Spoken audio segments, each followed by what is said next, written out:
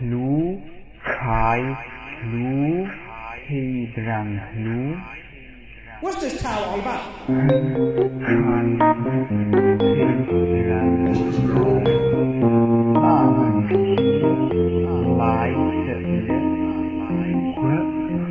What's this towel all about?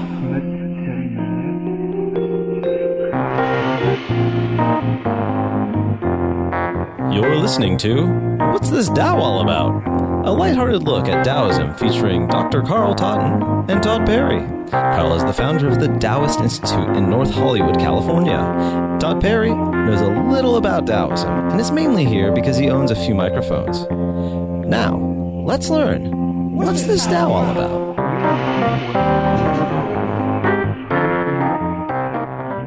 Hello, everybody, and welcome back to What's This Tao All About? My name is Todd Perry. With me is the great Dr. Carl Totten. Hello, everybody.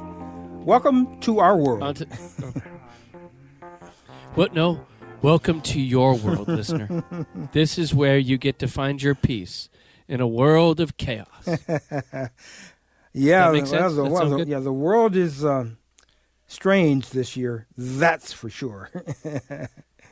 As Damon Albarn from Blur wrote, the world is spinning gently out of time. But we're the island of sanity, right?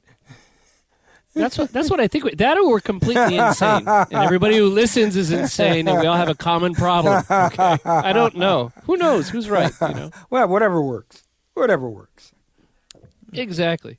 So on today's show, we're going to talk about Chuang Tzu's opinions on disability, which the great New York Times piece pointed out recently that I want to share with everyone because I think it's beautiful.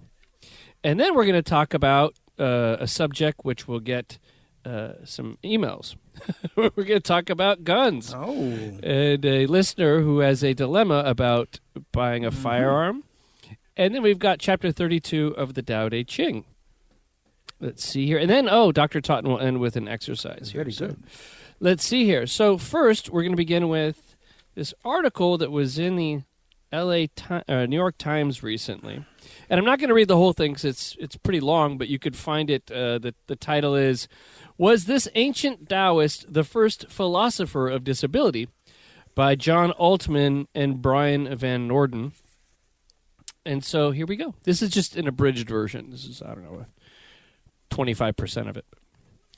In one of his philosophical parables, the Taoist philosopher Chuang Tzu describes a man he calls Splay Lim Shu. The man's chin is sunk in his belly, Chuang Tzu writes. His shoulders are above his head and pinched together so they point to the sky. His 5 organs are on top, his thighs tight against his ribs.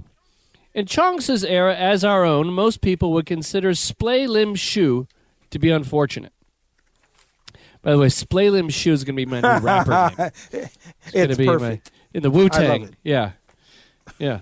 But Chuang Tzu, whose work frequently challenged society's norms, sees things differently. He notes, for instance, that Shu is in no danger of being conscripted into the military or pressed into forced labor. Instead, he lives contently in his community, supporting himself by plying a needle and taking in laundry. Shu, Chuang Tzu concludes, is able to keep himself alive and to live out the years heaven gave him precisely because he is different than others. Even today, this insight is striking. Chuang Tzu poses the idea that Shu's difference, one would classify today as a disability, is not a misfortune, and in doing so challenge an assumption that has existed in cultures for all kinds of millennia. It's hard to pinpoint where this idea that it is inherently bad to be disabled originated, but in the West, examples go as far back as ancient Greece. Islamic, Jewish, and Christian philosophers later found Aristotle's normative conception of human nature congenial to the mainstream Abrahamic traditions. This ideal form of the human being exists in the mind of God who created, quote, man in his image. In the Chinese context, though, Chuang Tzu is arguing against a Confucian conception of normality, in scare quotes. And human nature determines all the normative facts, such as how many limbs a human should have, standards of physical beauty, tastes in food and music, and morality. This view implies that to be different is to be defective. In one parable, a man named No Toes, as you can guess, he has no toes, suggests that who is really disabled? Is it Confucius because of his inability to see past conventional distinctions? Chuang-Tzu understands virtue as manifested by living in accordance with nature. Corruption occurs, according to him, only when one deviates from nature's path. In this time of rampant sickness, social inequality, and given our fundamental duty to extend equal treatment, compassion, and care for others, we think Chuang-Tzu is an important and insightful guide, a Taoist gadfly, if you will, to challenge our conventional notions of flourishing and health. I love it. It's beautiful. Yeah, isn't that sweet?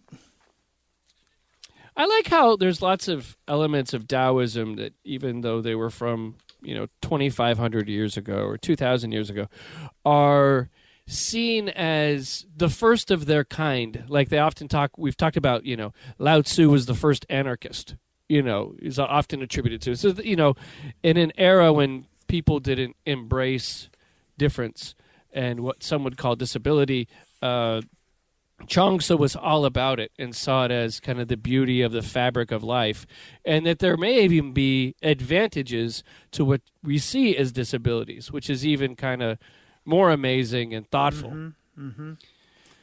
And, kind of thoughtfulness that one does not attribute to that era. It's something that we're just getting around to this day, where people are being more accepting of different body types and different abilities, and people are kind of putting away that, I think, knee-jerk gut reaction to react to things that aren't quote-unquote normal.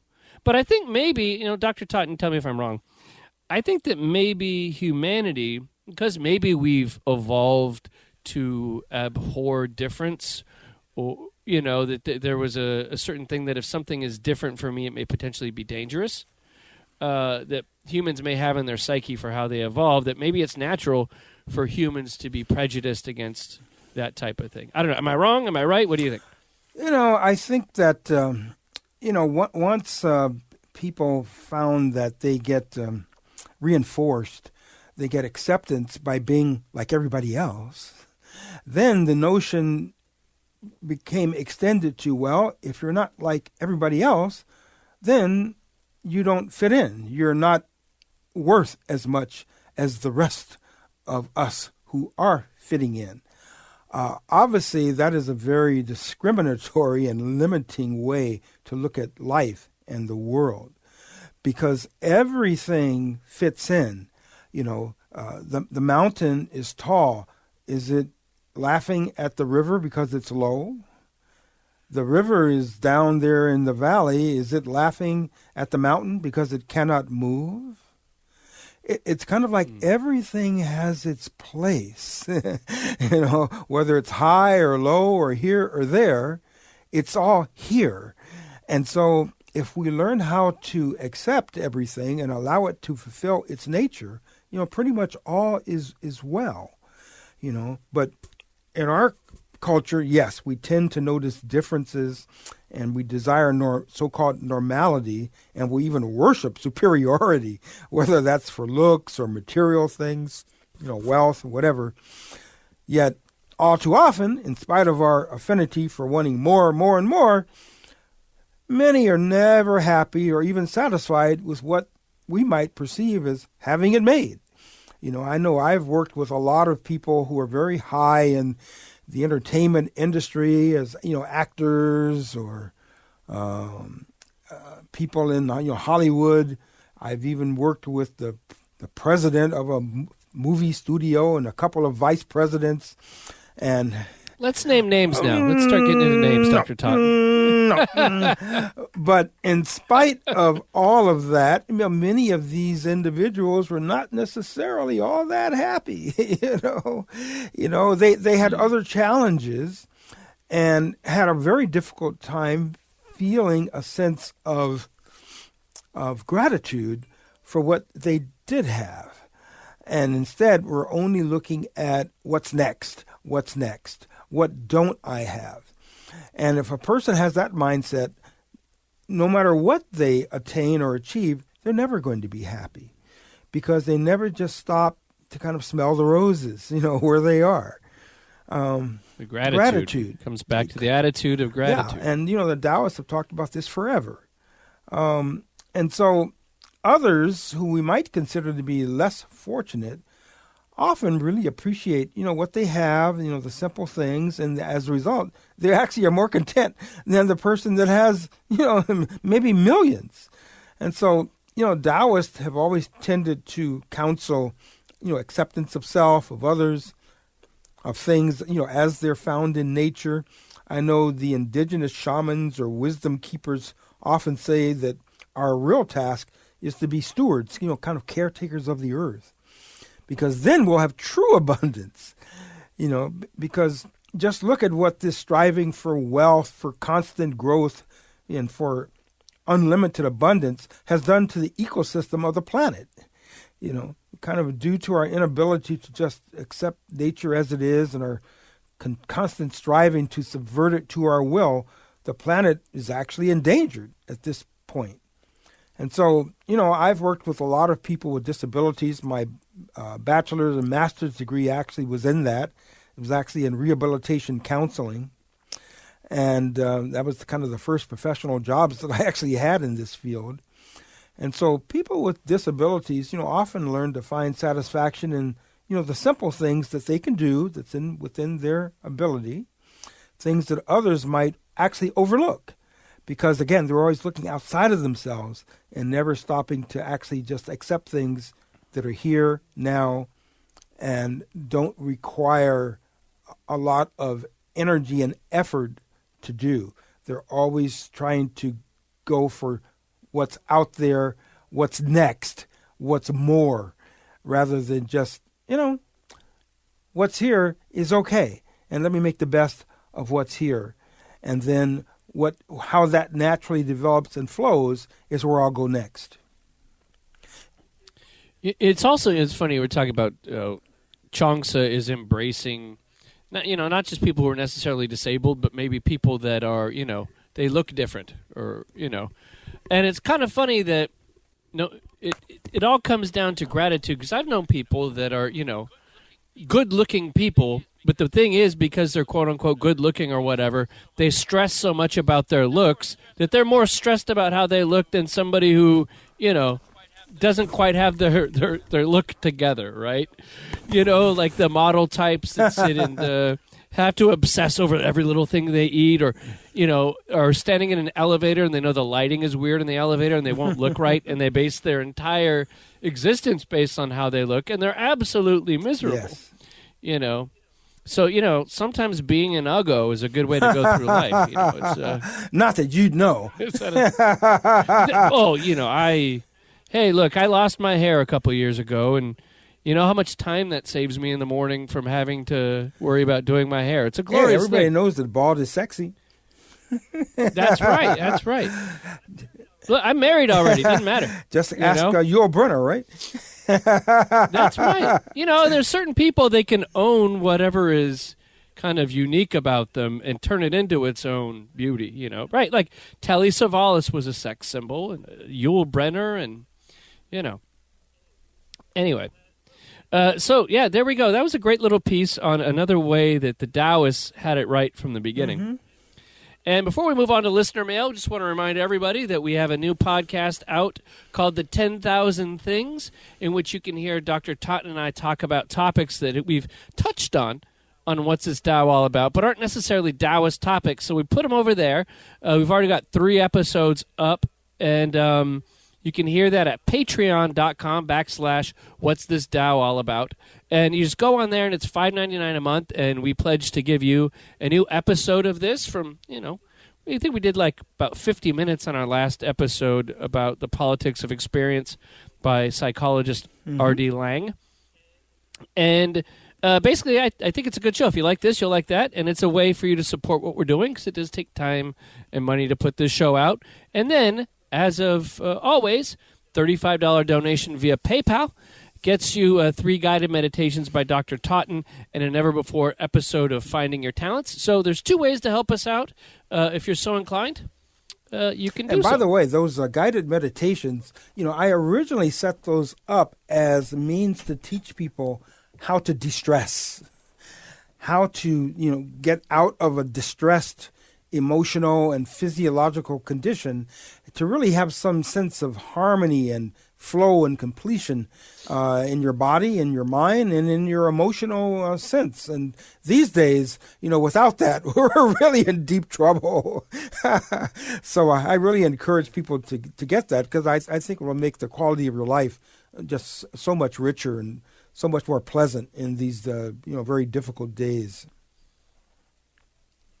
Speaking of the difficult days, one of our listeners, John in Memphis, Tennessee, Memphis, home of Graceland, where Elvis Presley lived, he wrote to us because, well, first of all, this email kind of resonated with me because it mirrored some conversations I was having with friends of recent.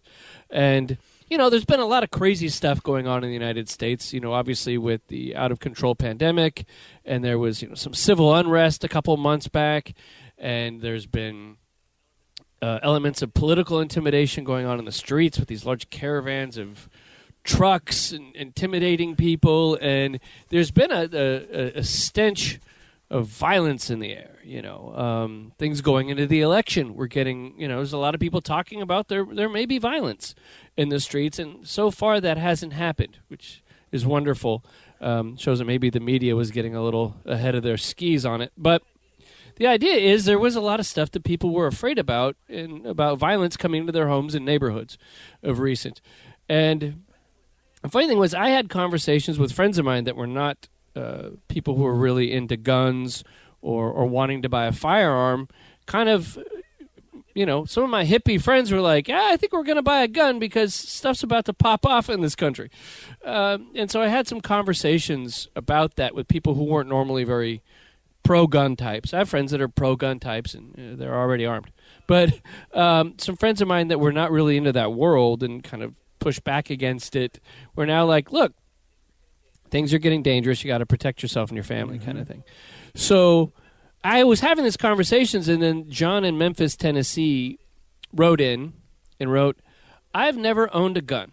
I've been around them a little, know the basics of gun safety and shooting. I grew up in Broken Arrow, Oklahoma, and never felt the need to have a gun.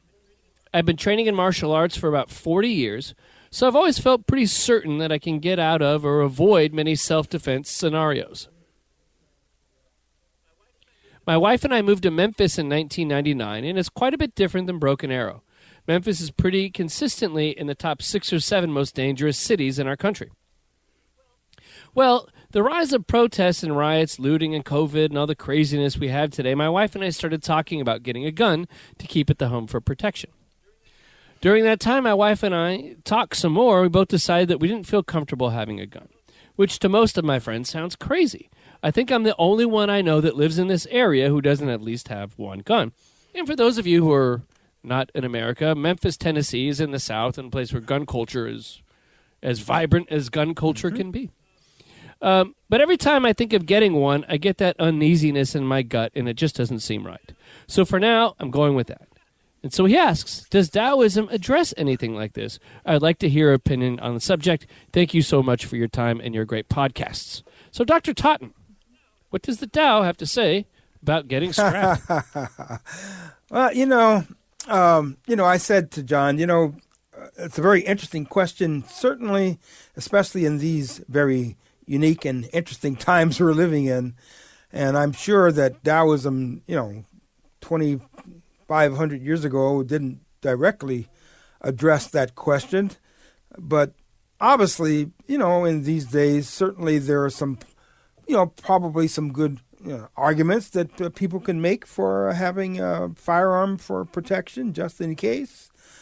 But, he mentioned that he studied martial arts for a long time, which also is valuable, again, kind of just in case. But on the other hand, he also mentioned that his intuition is giving him some other signals and is saying that he doesn't feel really comfortable with getting one right now for some reason. And I told him, I said, if that's what you're getting from your gut, it's probably important and wise to honor what that gut is telling you right now, because, our intuition, our gut, you might say that part of that aspect of our inner nature, which is in touch, of course, with the great Tao, maybe at levels that we're not.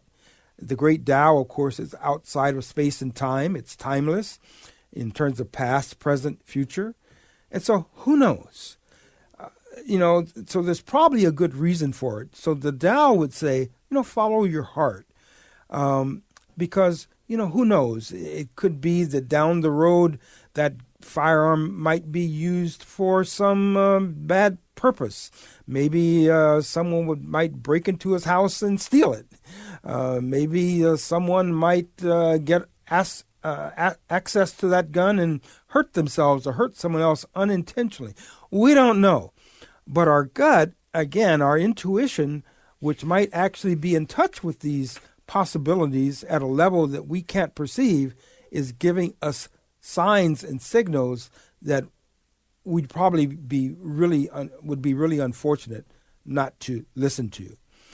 So I counseled him that a Taoist would follow his intuition and go with what his maybe his higher self is communicating to him at a level that fortunately he's able to hear. So I found a chapter 31 of the Tao Te Ching, which kind of addresses this. It says, good weapons are instruments of fear. All creatures hate them. Therefore, followers of the Tao never use them. The wise man prefers the left. And then in China, they consider the right side being the violent side because that's where you'd hold a weapon more likely in your right hand. And the left side, that of peace. So he's saying that the man prefers the man of the Tao prefers the left, the man of war prefers the right, and that weapons are instruments of fear. They're not a wise man's tools. He uses them only when he has no choice. Peace and quiet are dear to his heart, and victory no cause for rejoicing. So I think the basic take is kind of like how Lao Tzu says, know the masculine but keep to the feminine. That there is a Tao of the gun, and the gun is the yin-yang symbol, and, one shouldn't completely forbid, guns, but they should understand their place and maybe limited place and something that shouldn't be celebrated or waved around or, held in high regard. You know what I'm saying? How people kind of celebrate kind of in a weird way guns. There's like this kind of weird kind of fetishistic love for them. In fact, you took the word out of my mouth, Todd. It's become a fetish for many people. It really has. Beyond whatever utility might be there, they, protect it and almost like swear by it, at a really strange level. It's very much like a fetish. Amazing, really. Yeah, so I think Lao Tzu would say, look, if it's really something that you have to resort to, then do it. But if not, don't fetishize it and probably, don't create additional harm by having them around, I guess would be his take. That's what Lao Tzu has to say about it. I know people have lots of opinions on guns, and someone's going to send me an angry email. But hey, no, what we said though, what I said was, go with your gut, go with your intuition. Ultimately, yeah, very good. And even samurai swords, which people often have for decorations and things. You notice that the quote the correct way to mount a samurai sword on the wall is with the hilt, with the blade up and the hilt to the left. So, which means that you can't just immediately grab it and cut with it. If it's a wartime, then it's reversed, right? The hilt is to the right, so you can just grab it with your right hand, pull it out, and immediately cut. But when it's turned to the left and blade up, it's awkward to do that, and that means I come in peace, even with this instrument here of possible, fighting or offensive potential. And martial artists, by the way, I teach martial arts, and the highest goal in the martial arts is to never have to use it for martial arts. We want to use it for health, for learning how to become more aware and connected with our environment, for learning how to communicate with others in nonviolent ways.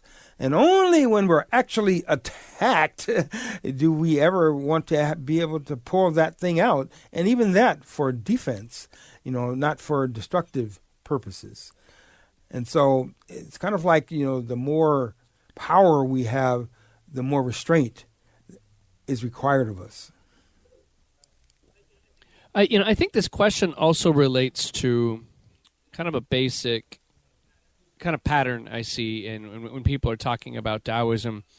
They often say, can Taoists do X, Y, Z? Or what's the Taoist belief on X? Or, kind of asking if certain things within the Taoist philosophy are forbidden. You know what I'm saying? And usually the answer is somewhere like nothing is really forbidden within the Taoist philosophy. It's all about balance. And usually to the side of erring on the side of caution, erring on the side of peace, erring on the side of compassion. But understanding that at times there are dark moments and we should also understand the other side as well. And that tends to be the Taoist take on everything. And I think when people look at things from like a religious or maybe Abrahamic way of viewing, the world, which has a bunch of thou shouts and this and that, and it was within the Chinese philosophy, the Confucian way of seeing things. That usually with everything, the Tao is going to come by, follow your gut, follow the way of peace, know the masculine but keep to the feminine. Is usually the take on this. Mm-hmm. It's been said that that once we start to commit violence, once we start cutting, so to speak, pretty soon, you've got a world of chopped up people. Yeah. Because if we cut someone, because we want their resources, then what are they going to do? That breeds terrorist, right? There's always a pushback. There's always another side.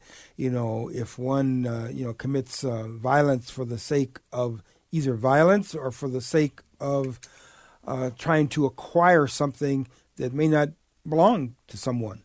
There's an action and there's a reaction, and if our action was violent, the reaction is likely to be equally violent at some level.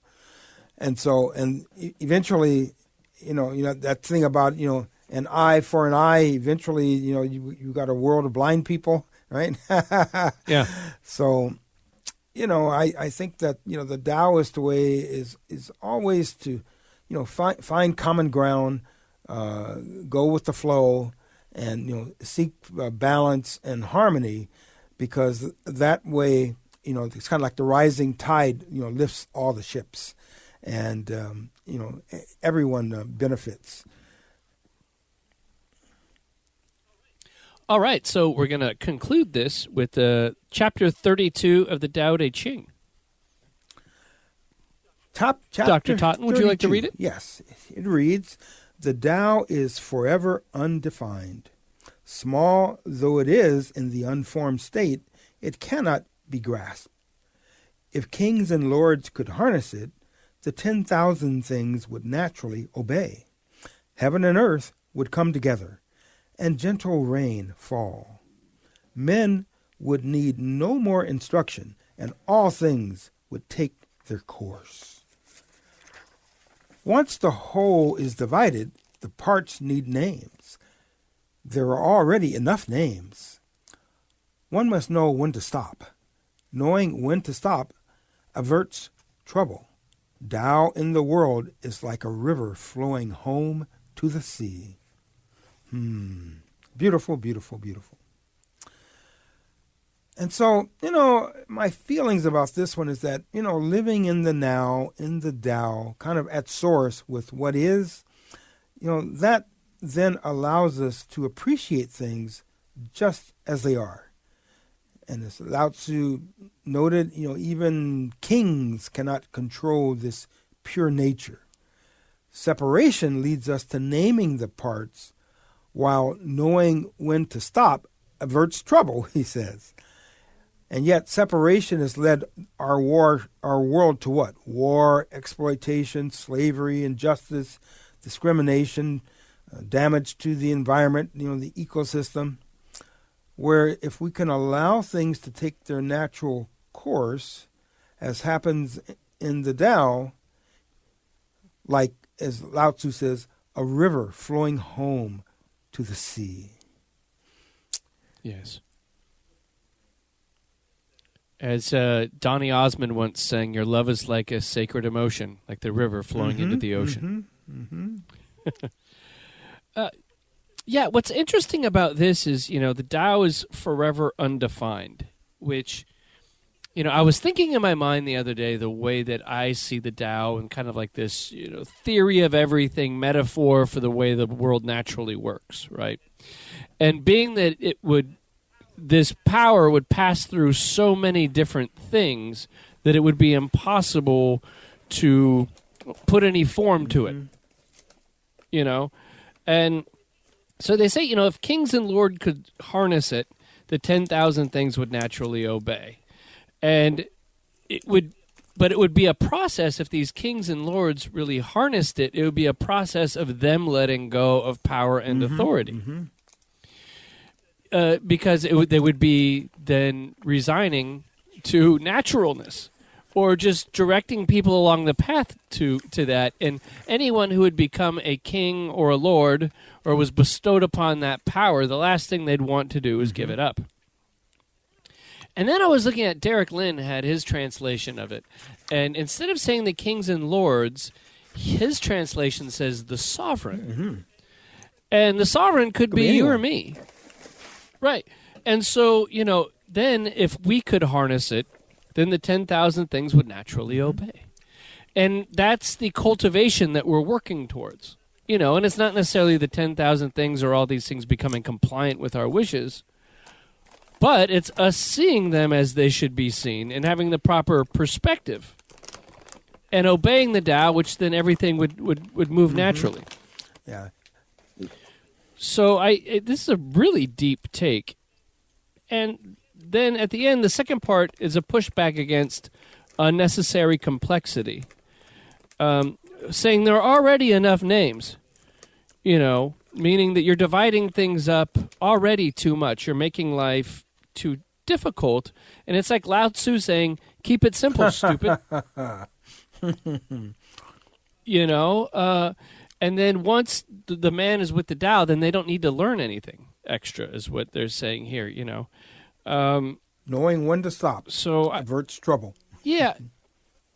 Quit while you're ahead. And then they're saying the river flowing to the sea is like, in the end, the Tao is the river flowing to the sea, in which we always say the Tao is returning.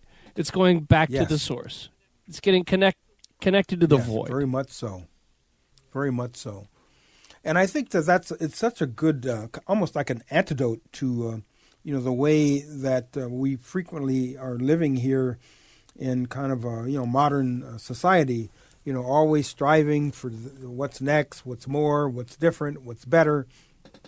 And, often, lose sight of, things as they naturally are. And as a result, of course, as we frequently say, lose sight of gratitude. Yes. My Zen master, he always says, less, do less. Rest, do less. Because when we're doing less and resting, then we have a greater sense of the abundance that is already present in the present moment, which of course contains everything. And if we can rest and abide in the present moment, which is completely abundant and has every possibility there, then we're much more likely to be attuned to our own innate, authentic self, which then allows us to source from our higher self, which of course is in constant contact with the Tao. And that allows our imagination and our creativity to flourish.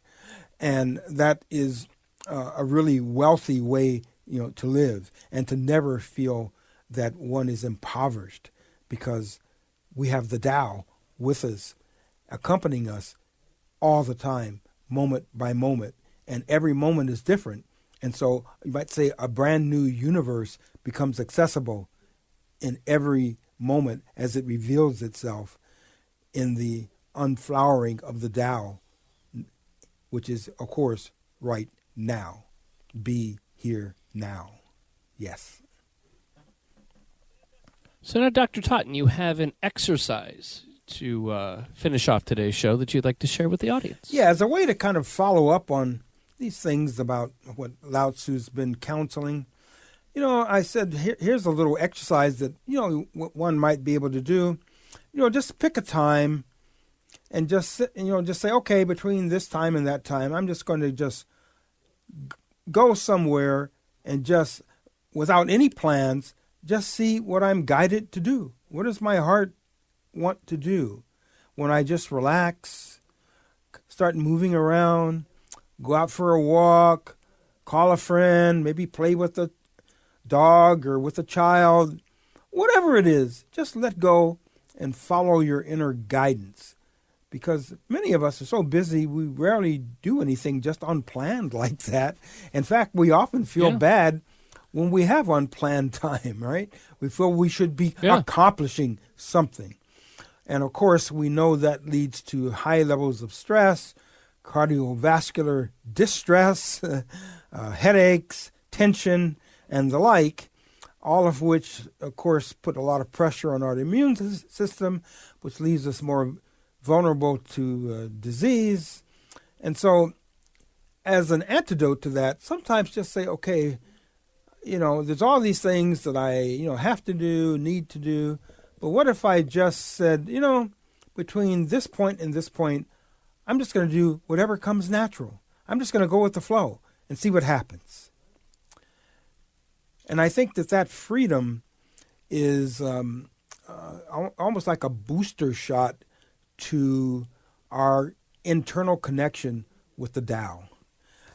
By allowing what's inside to connect with the Tao that's all around us all the time, we learn how to, through Wu Wei, through effortless action, learn how to just flow into the moment. And we can actually find that it's extremely satisfying to allow ourselves to do that and to just move into the now without an agenda. The only agenda is to be present in the moment and let go. That's what I think this Tao really is all about.